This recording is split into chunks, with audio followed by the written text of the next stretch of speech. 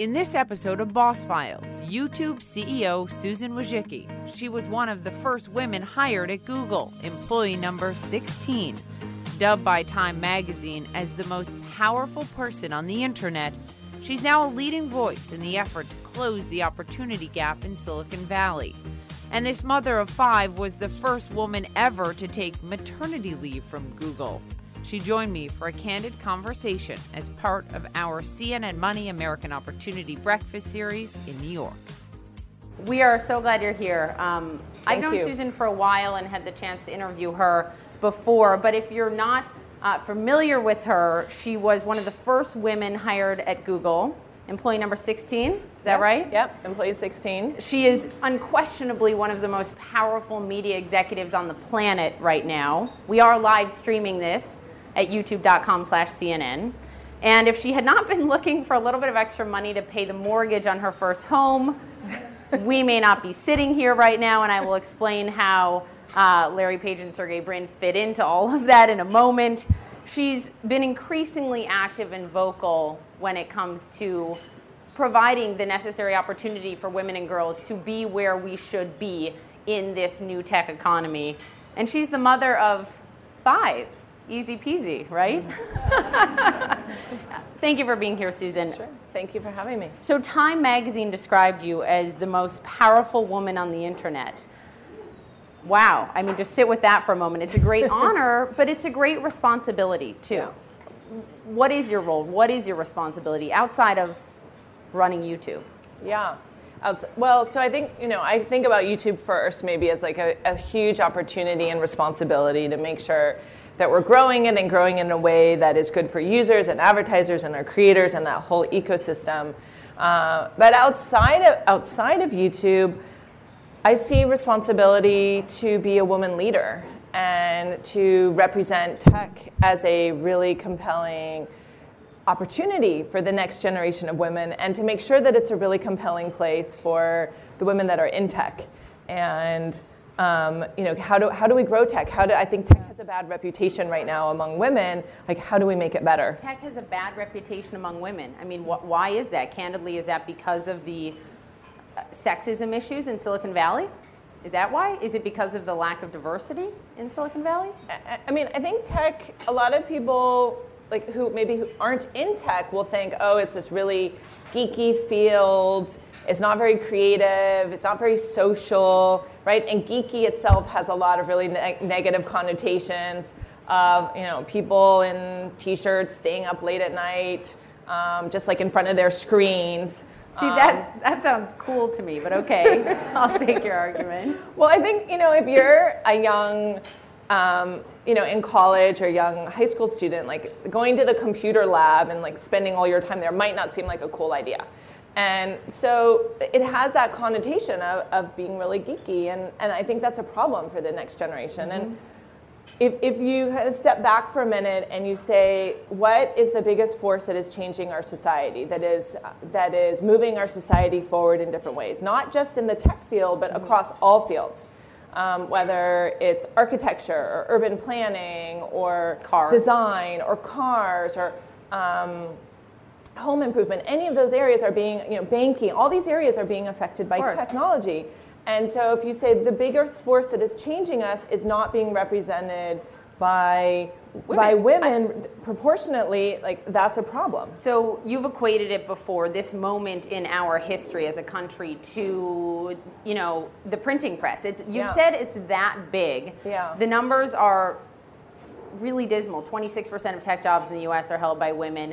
The number of women graduating from college with computer science degrees is 20%. It's gone way down, actually, from the mid to late 1980s for some bizarre reason. Yeah. Make the case for America's competitiveness, because you've also said it's a Sputnik moment. Yeah. What happens if we don't get this right? Yeah, well, if you look at technology and say this change of information and the distribution of information is similar to going through the printing press revolution, where suddenly a new set of people were able to have access to information in all these ways they never could have had information beforehand.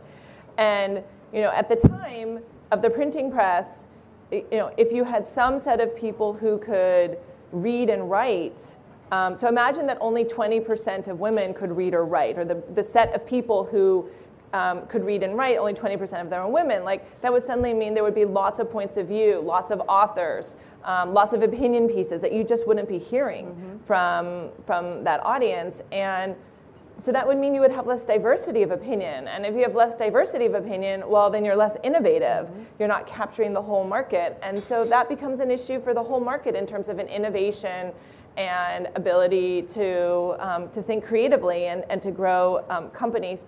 And I think it's really amazing that we have we've had an acceleration of technology, like so many new companies, but we need to make sure that innovation is coming from all places. So we'll back into that more in a moment. Some staggering numbers. People watch a billion hours of YouTube every single day. And you've said before that YouTube is the Google of 10 years ago. Yeah. That makes me think, what does that mean? What will YouTube be in 10 years? Yeah, well, it's pretty amazing that YouTube is really, just a little over 10 years, 11 years old. And like what I saw, since I've been at Google at the beginning, is that if you continue to grow in every, you start out small with one idea, but then you're able to continue to grow.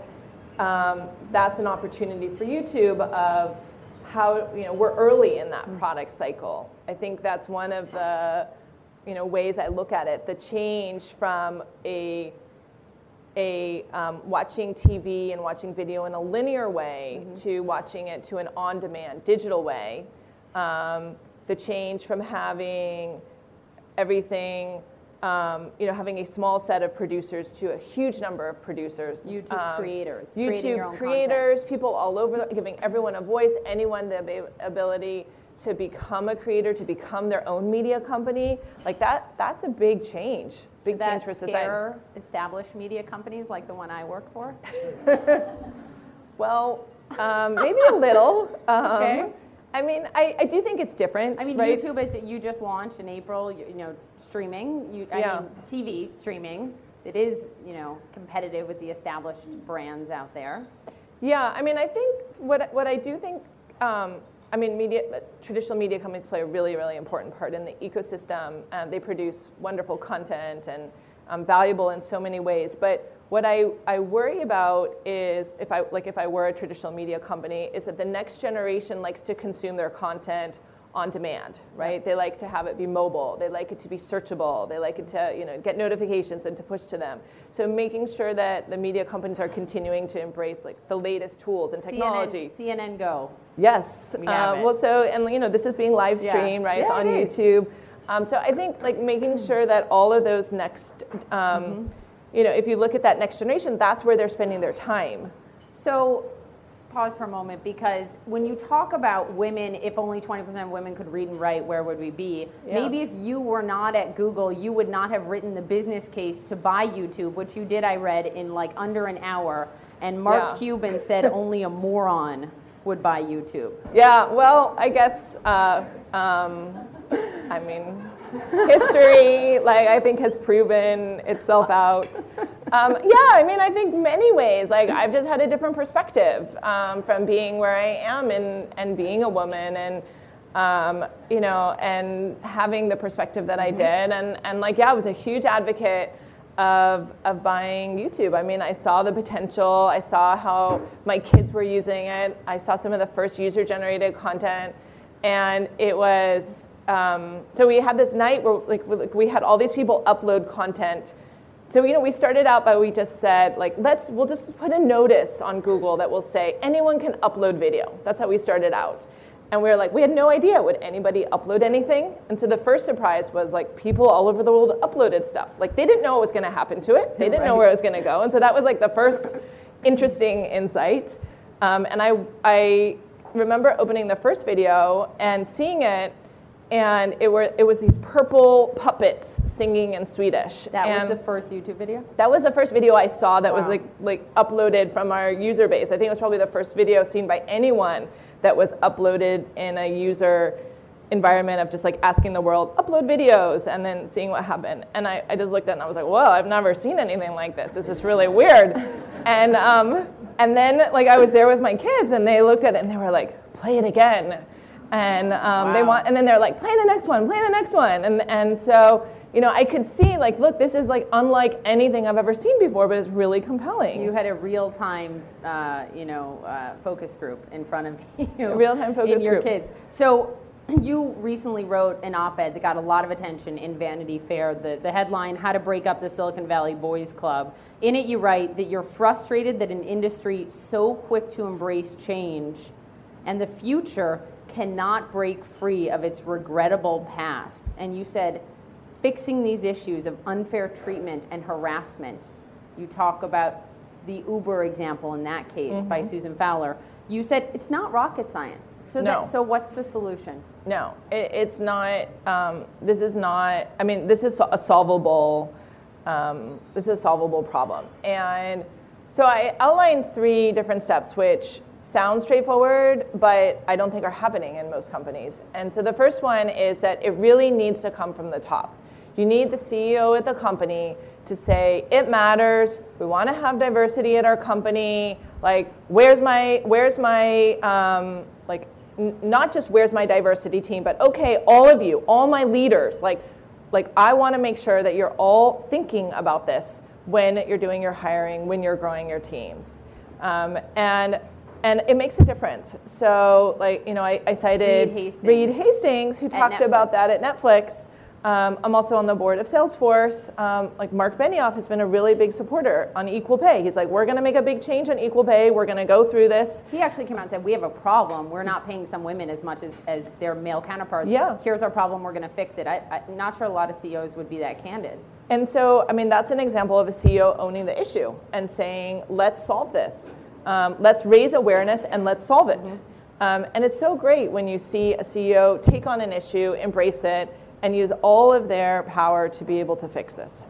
I think the second thing is that we need to make sure that you're funding the groups to be able to, the different diverse groups, to be able to have their own support. So whether it's like their own employee resource groups, enabling them to be able to meet, to do their offsites, but then not expecting them to plan everything. So we'll see this, like I saw this early in Google's days, where we would have a women's group and a women offsite, and then suddenly all the women were planning it, and I was like, wait, you're already under stress, you're already working in an organization where you are maybe doing a little more, balancing more, and now you're planning like this big women's offsite. Like, let's get in some professional help to organize it. So you need to have the budget and the people, and not assume that if there's like one woman in a group, she's going to be the one that is going to organize the women's organization, right? It's just not fair. And like you would like, it seems really obvious, but this happens all the time. And so you need to give them the budget and the resources to do that. And then ask them, like, well, what do you need, right? And give them the support. And then the last one I have seen is just providing mentorship. And like, I feel like I've been really I've benefited from that. There's no question. I've worked incredibly hard in my career. I've been really lucky to be in the right place. I've made a lot of great business decisions. But I've also had people at the top of the company who saw potential and invested in me and made sure that I was able to be in the right meetings and be in the right places. You talked about men being important. Part of that, Bill Campbell, a legend who died last year, legend of Silicon Valley, was a big part of that for you. My mentor, Andrew Hayward, is in the audience today. Men play a really big role in this for women, don't they? As we look at some great early pictures, by the way, of you in the early days of Google. Yeah. But talk about the role of men in doing that and responsibility for them. I mean, if you look at technology field, like most of the leaders are men. I mean, we just went through the numbers, right? And so if you think about like, well, how are you going to change that? Well, it's like you need people who are on the inside. You need people who are the leaders, and those happen to be a lot of men. And so you need them to be saying like, I want to bring diversity, and I'm going to be supportive. I'm going to make sure that so-and-so can come to me. I'm going to make sure that I'm promoting the people in my org who have that talent. And Bill Campbell is like, for those of you who don't know, he was the kind of like the coach of Silicon Valley. Which I thought was super interesting because he was not a technical person. He would always say, I can't write a single line of code. And he had come from being a football coach, but yet he was the advisor to the top people in Silicon Valley. Steve Jobs, like within Google, many different companies. He was chairman of the board at Intuit. And he was a huge supporter of women. And I knew that when I had an issue, I could reach out to him and he would help me. And there were a few times that there were like events I wasn't invited to, or meetings or something that I wasn't, external ones. And he, or conference, and I would reach out to him, and he would actually swear a lot too, and it'd be like, and he would like get all angry and be like, I'm gonna fix this, and then and then he'd hang up, and then like a day later I'd be like, whoa, I got that invite, thank you, Bill. But it's right? It's a really important thing to ask to be there, ask to be at the table, or ask someone to help you get there because your voice won't be heard. Before we move on a bit to sort of opportunities in tech for young girls and your daughter and how she has played a role in this, it's really important that we talk about sexism in Silicon Valley right now. Susan, is there a sexism problem in Silicon Valley today? Well, I think, Silicon Valley is a diverse place, and there are many different opinions, but like within Silicon Valley. But I think whenever you have a culture that is, whenever you have a majority and a minority, it's going to be harder for that minority. And in the article, I also talked about, even in a culture where people are really well-meaning, and I think there are many, many well-meaning, working hard, trying to provide Silicon Valley to be a diverse place, there are sometimes microaggressions, right? Like people who will just cut you off. And you'll be talking, and then someone will interrupt you. And so that's actually become like a big pet peeve of mine. So whenever like somebody interrupts me, I'll be like, wait, I was talking. Do not interrupt me. But I enjoy it even more actually when I see them interrupting someone else, and then I'll be like, wait, she was talking, don't interrupt her. And I think like every time I've done that, like people have been like, oh, thank you. Like I didn't realize I was doing that. So I guess I want to point out that there's some unconscious, we talk about unconscious bias. Yes.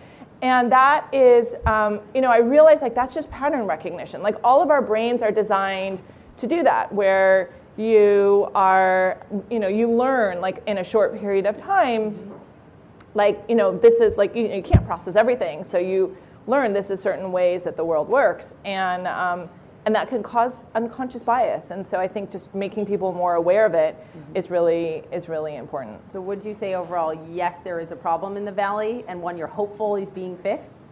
Well, I think there is a problem just in the numbers and being underrepresented. Like we need more women across the board, and until those numbers get fixed, it's gonna be a harder place for women to work. Have you ever experienced sexism? Well, I guess I feel like in general I've worked with incredible mentors at a company that's been really supportive, but there are moments where like someone will like interrupt me or like say something that is like irritating to me.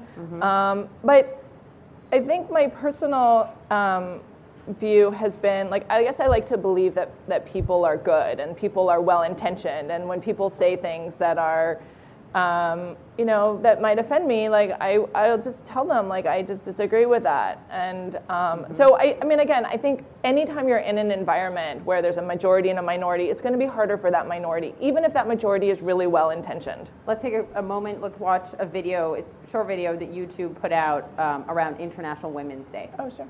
When we're connected, it means we all believe in each other. And I believe that you can do whatever you want, whenever you want. So do it. I realized that I had a purpose, and it wasn't just about me. Together we can show the world how awesome it is to support one another and build women up. There is nothing more powerful than a group of determined sisters. I can't keep quiet. Let us fight with love. When somebody underestimated me, it made me want to prove them wrong. You know what? Perfection isn't real. You are great. Don't worry about what anybody else thinks of you. So many people around the world have a very negative idea of what Muslim women are like. It's pretty simple. We're awesome. I'm not a lone voice. I am many. I am Malala. But I'm also Shazia. I'm Kainat. I'm Kainat Somro. I am Mozoon. I am Amina. And today, I'm not raising my voice. It is the voice of those 66 million girls.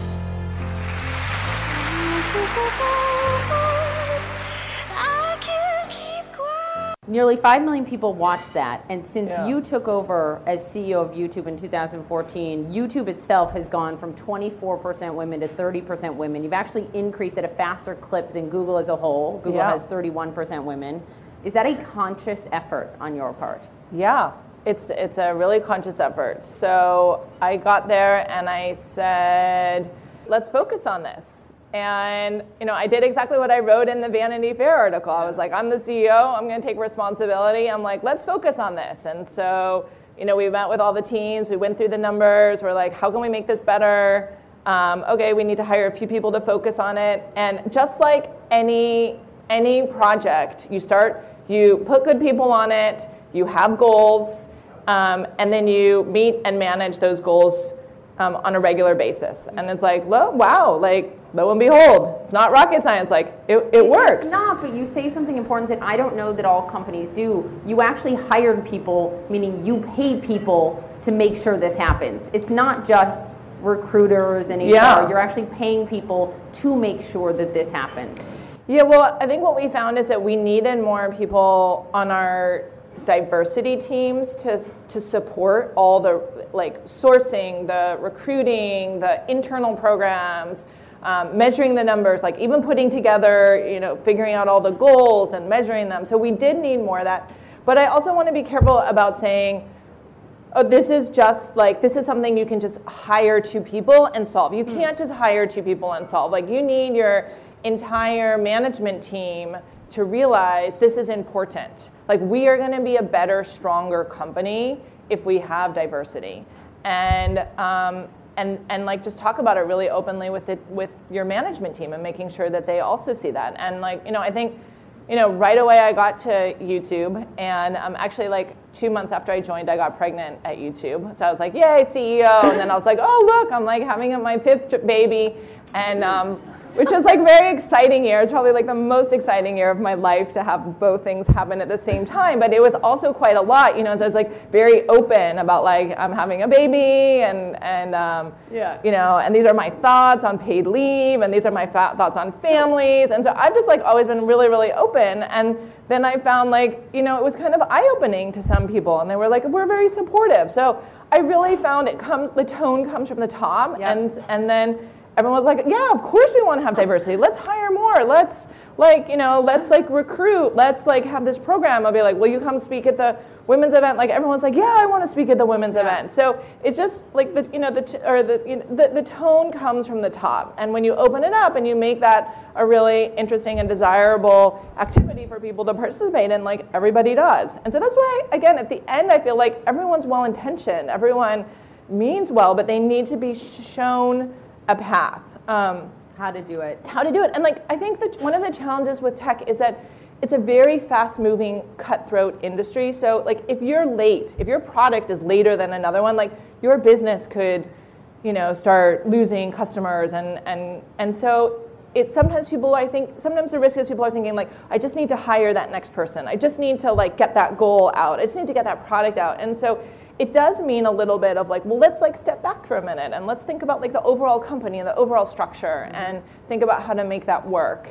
We're going to open it up for questions in a little bit, so just have your questions ready. I want to get your take on this. So on the issue of not just hiring more women, but paying women fairly and equally as important. So in April, the Department of Labor came out and they said they found systemic problems of Google paying women less than their male counterparts. Google came out and said, we vehemently disagree. They called it an unfounded statement.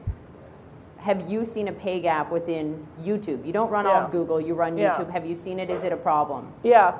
Also, I will say we were really, really surprised by that allegation. And I know internally that if you want to manage pay, we have like a very sophisticated teams that manage that. So like many people who have PhDs who do sophisticated analysis to understand, to make sure you're managing like people with like experience and like roles, and that it's equal, and location, all those things are taken into consideration. So I'm just saying we take it very seriously. When you talk to those experts, they give you very sophisticated analysis that they're doing. And so we were very surprised by those allegations.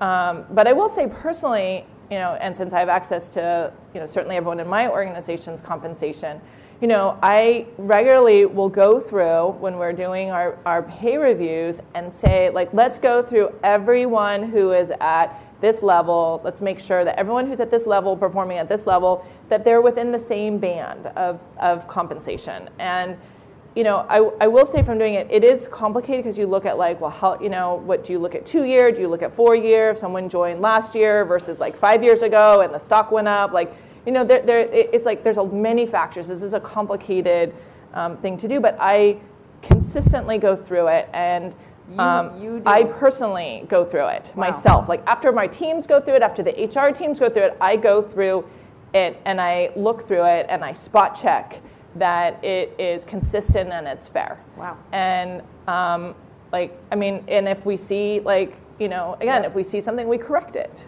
So yesterday, Secretary Clinton did an interview with our Christiane Amanpour. It was a fascinating interview, a lot of headlines out of it. And she was asked specifically, it was at a Women for Women event, about these barriers for women in STEM and in tech. And Secretary Clinton said one of the things she believes we need to get rid of is that employers can ask a candidate what their salary was before, because as women have made less, throughout, unless they have a chance to have parity, we can't get there. Do you agree with her on that? Is that part of the problem? Not allowing employers to ask people what they made before? I think usually when you look at comp, it's not like, oh, what did they make before, and then how do we pay them something similar to what they paid before? We have a pay scale, and we say people who are at this level, we look at their background, we say based on their background, they're going to come in at this level, based on this level, in this location, this is what our pay is.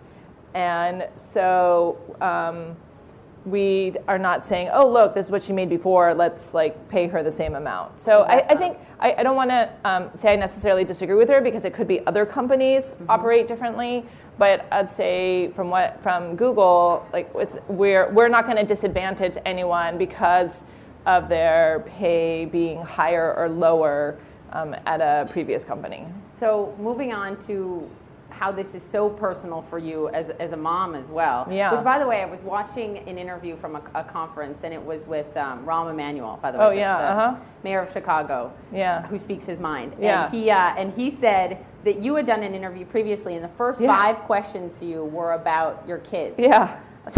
So people often lead with, oh my gosh, how can you do this all as a mother of 5? Yeah. And I do think that, because I find it hard to do this with one kid. Yeah. But I just wonder for you, do you ever get sick of that line of questioning?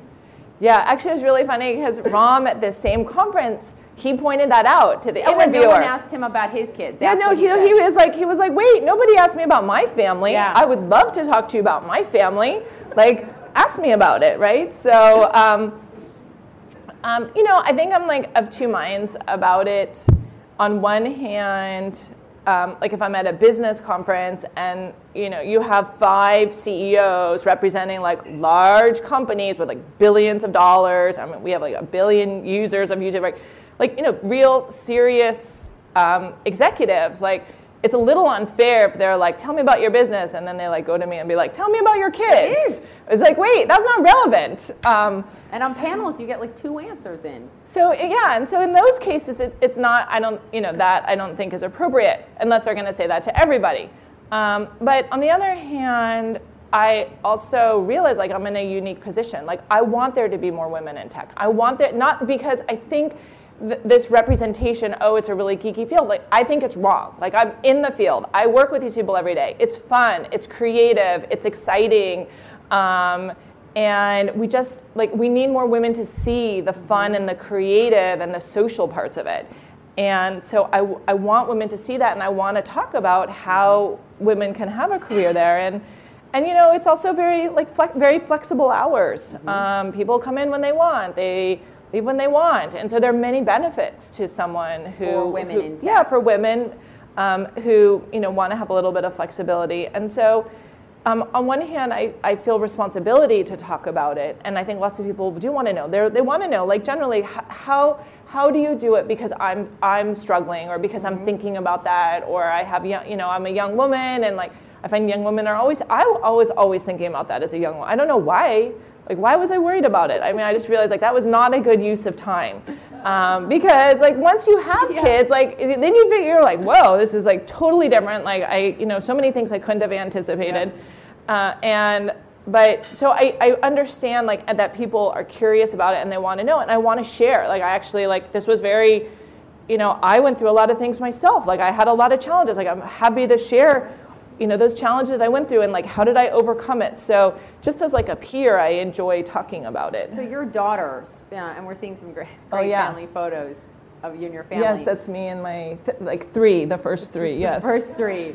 Your daughter at 10 years old came home and told you she hated computers. Yes. Did you fall over? Yes. So I had already been talking publicly, and I had been I am focused on STEM, and I'm focused on getting more women, and I felt like I'm a leader, and I was mentoring women at Google, and then I came home and my daughter was I hate computers. I was like, what? I hate computers. And then I was like, oh gosh, I have a problem. I need to focus on this at home. I can't just, I'd be I can't talk about this in the workplace and talk about this publicly and then have a problem at home. And so she's my second. And so, I asked her, what was the problem? It was actually really interesting. She said, my son, she's there was one computer and my son had conquered it. And those are her words, conquered the computer. And so I had to find something else to do. Those were her words. And actually, so there is if you look at the data, and you mentioned this really briefly, is that if you look in the 80s, women and men were more equally represented in computer science. And so my theory is what happened is that, and there are other people's theories out there, but I from my experience have seen this, which is that for some reason when the computer came into the home, the boys started playing with it more. I can't explain why. And that they did, and so when they did, then by the time they got to the first computer science class, it was already at a high enough or more advanced level that it was harder for someone with no experience to actually do well in that introductory class, and it became a discouragement. And so it was really hard. So I was so I went to my daughter, and I was okay, you're going to computer camp. And she loved that. She went to the computer camp, and then she came back and she's I hate computers even more. I was this is not working. And so I wound up actually meeting the head of that computer camp via my work at Google. And so I was my daughter, I sent my daughter, and she hated your camp. And I was you made her wear a boys t-shirt that said techie. I was that was black. I was do you think she really wanted to wear that? Do you think she, really wanted to be in a class with all boys? Yeah, and he was oh no, I understand. And it's let's create a girls program. So, and so actually they did, and they were they also saw it as an opportunity, right? Because there's a lot of people who need those girls. And so she wound up going to a program that was a summer camp that was tailored just for girls. And I found my kids go to co-ed schools, but I think in computer education there are many advantages to having single classes for girls, or a way for them to get that experience in an environment that is less competitive and that's more social. And she learned a little bit of computer science, but the most important thing is that she liked it afterwards. She loved it. And then I got her to take more classes, and she kind of complained, but she learned enough. And then she chose to take computer science in high school, and she came back and she was they think I'm a computer genius. And I'm and that was just because I had made her go to classes. So it had like she had learned enough that she could now be an equal and participate in the class, and was like actually ahead of the class in some ways. At first, now she's like at the same level as everyone else, but she at least is like willing and wanting to do it. And so it's my experience is also consistent with Google's research, which is that we have seen that the people who have gone into the field have had someone in their life that has encouraged them. It could be a teacher, it could be a parent, it could be a mentor, but somebody who said, you know what, you're good at this. Why don't you do more? And so I think just like encouraging her, telling her to not give up, like making sure that she saw the opportunity has really made a big difference. I want to hit on two quick things and then open it up for questions. You have really led the charge, one of the leaders on parental leave at Google, not just maternity leave, parental leave. I recently wrote a Fortune column about my husband taking a month off before his firm allowed that, right? And the choice that he made and what it meant for our family. Can you just talk about the business case for doing that, why it has made business sense for Google? Is it 4 months? Yeah, so Google offers 18 weeks for mothers, and I believe 12 and I think the difference is because we're in California, a different state of, Google does it differently in different regions because there's different laws and we're a global company. But in California, there's this 6 weeks that goes with the birth of a child. So I think what we saw is that when we offered a longer leave period, women were less likely to leave. Less likely meaning like half as likely to leave. Wow. And so, if you think about our workforce, which we're trying to grow more women in the workforce. We want that diversity. They're trained. They know what, they're excellent at their jobs.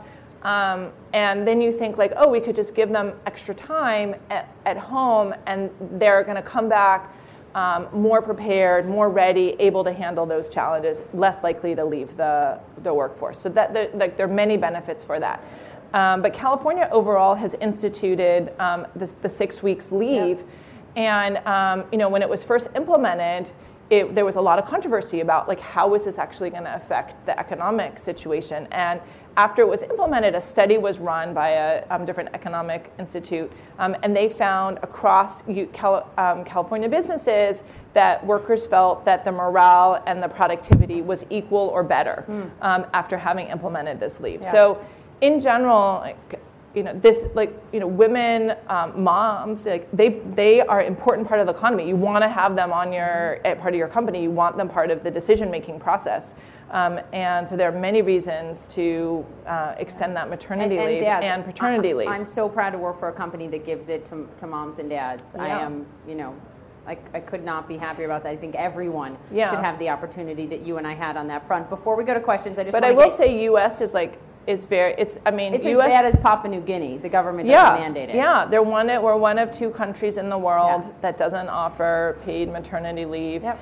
And 25% of American women go back to work after 10 days. 10 days. And 25% of American women. Yeah, and so you think about that, like how could that be good for babies? How could that be good for breastfeeding? How could that be good for maternal depression?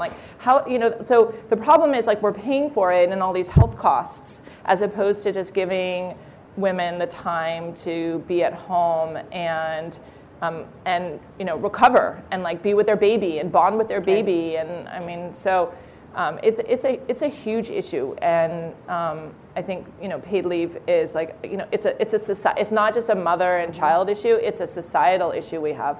Raise your hand. We'll bring a mic over to you, and as we do, quick question on the administration, on politics before you go. Sure. CNN covers politics a little bit these days, if you've noticed.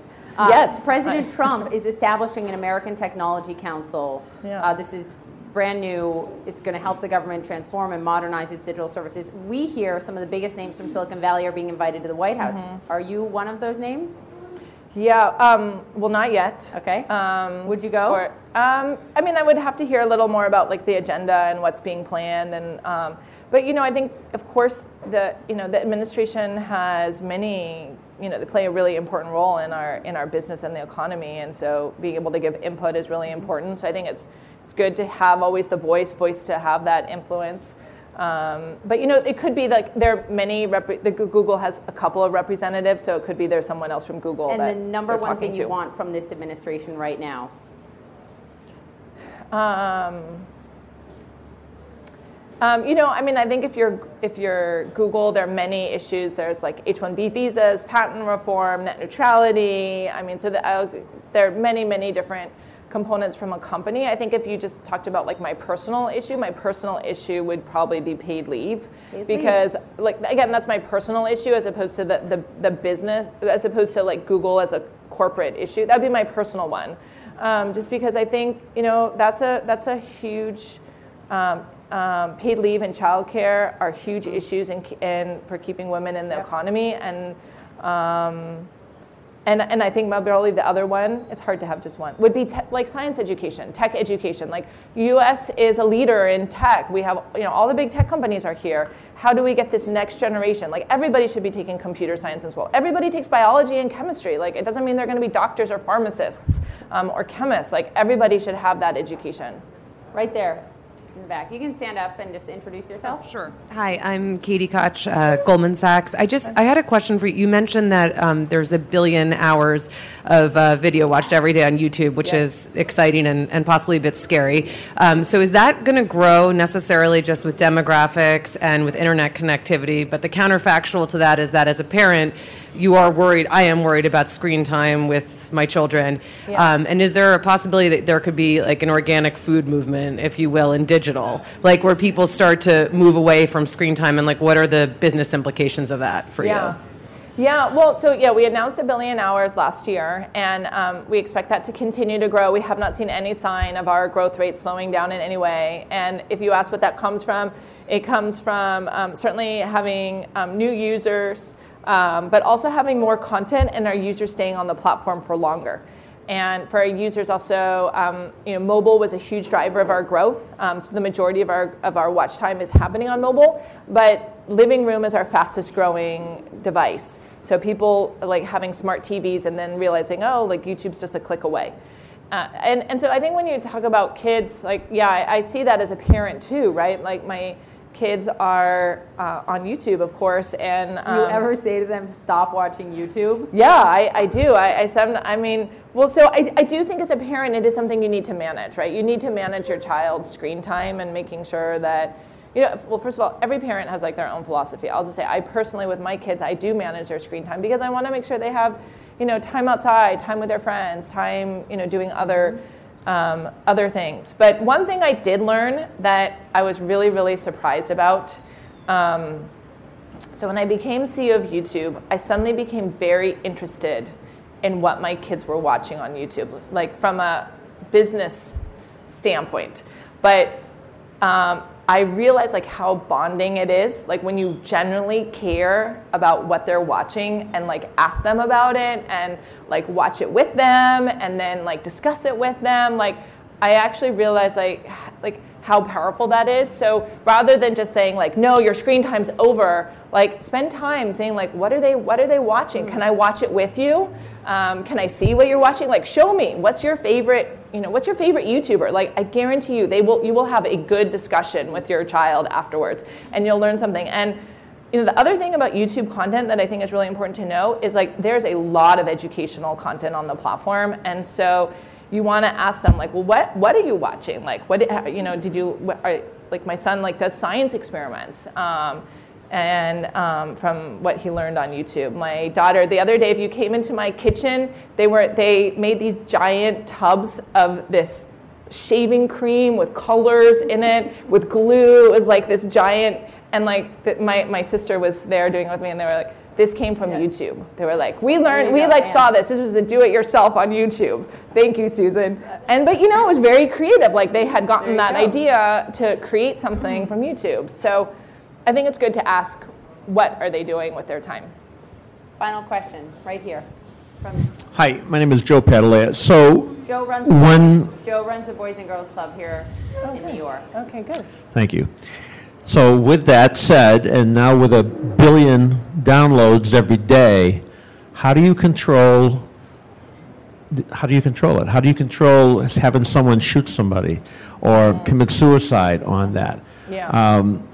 Because I've got 5,000 kids that I worry about what they watch. You've got 5 at home. You have to worry about what they watch. Sure. I mean, and what role do you have for censoring or deleting it? You can't possibly monitor 1 billion downloads, so how do you do that? It's a great question. Yes. It's an issue like you and your competitors are facing with live streaming more, murders being live streamed. I mean, it's a real issue. You face some advertisers pulling their ads because they can't control the content. You're dealing with that. Yeah. It's a great point. Yeah. No, it's a great question. So I'll answer it in 2 ways, which is, first of all, actually, like, while we're on the topic of kids and YouTube, we offer a YouTube Kids product, just to be clear for everyone. It's really geared at a 13 and under audience. And that is a curated set of material to make sure that young kids are seeing content that's appropriate for them. And then the second thing is the way we manage our platform, and that we have what we call community guidelines, content that we do not want to have on the platform. For example, anything that is adult content, promoting violence, promoting hate. That is called content that we remove off of the platform. And the way that we manage it is we have a system by which users flag that content. So if you ever see a video that's inappropriate, that gets flagged. That goes into a queue. It's reviewed by a human, and that human says, does this meet our guidelines or not? And if it doesn't, then that video is pulled down. And so that's essentially how we manage the platform. And it's a challenge as everything evolves, of course. We are over time. Thank you so much, Susan. Thank you for having me. Thank you for having me. Thank you as a mom. Thank you for what you're doing for women. Thank you for having me. Thank you. Thanks so much for tuning in to this edition of Boss Files. You can follow me on Facebook, Twitter, and Instagram at Poppy Harlow CNN.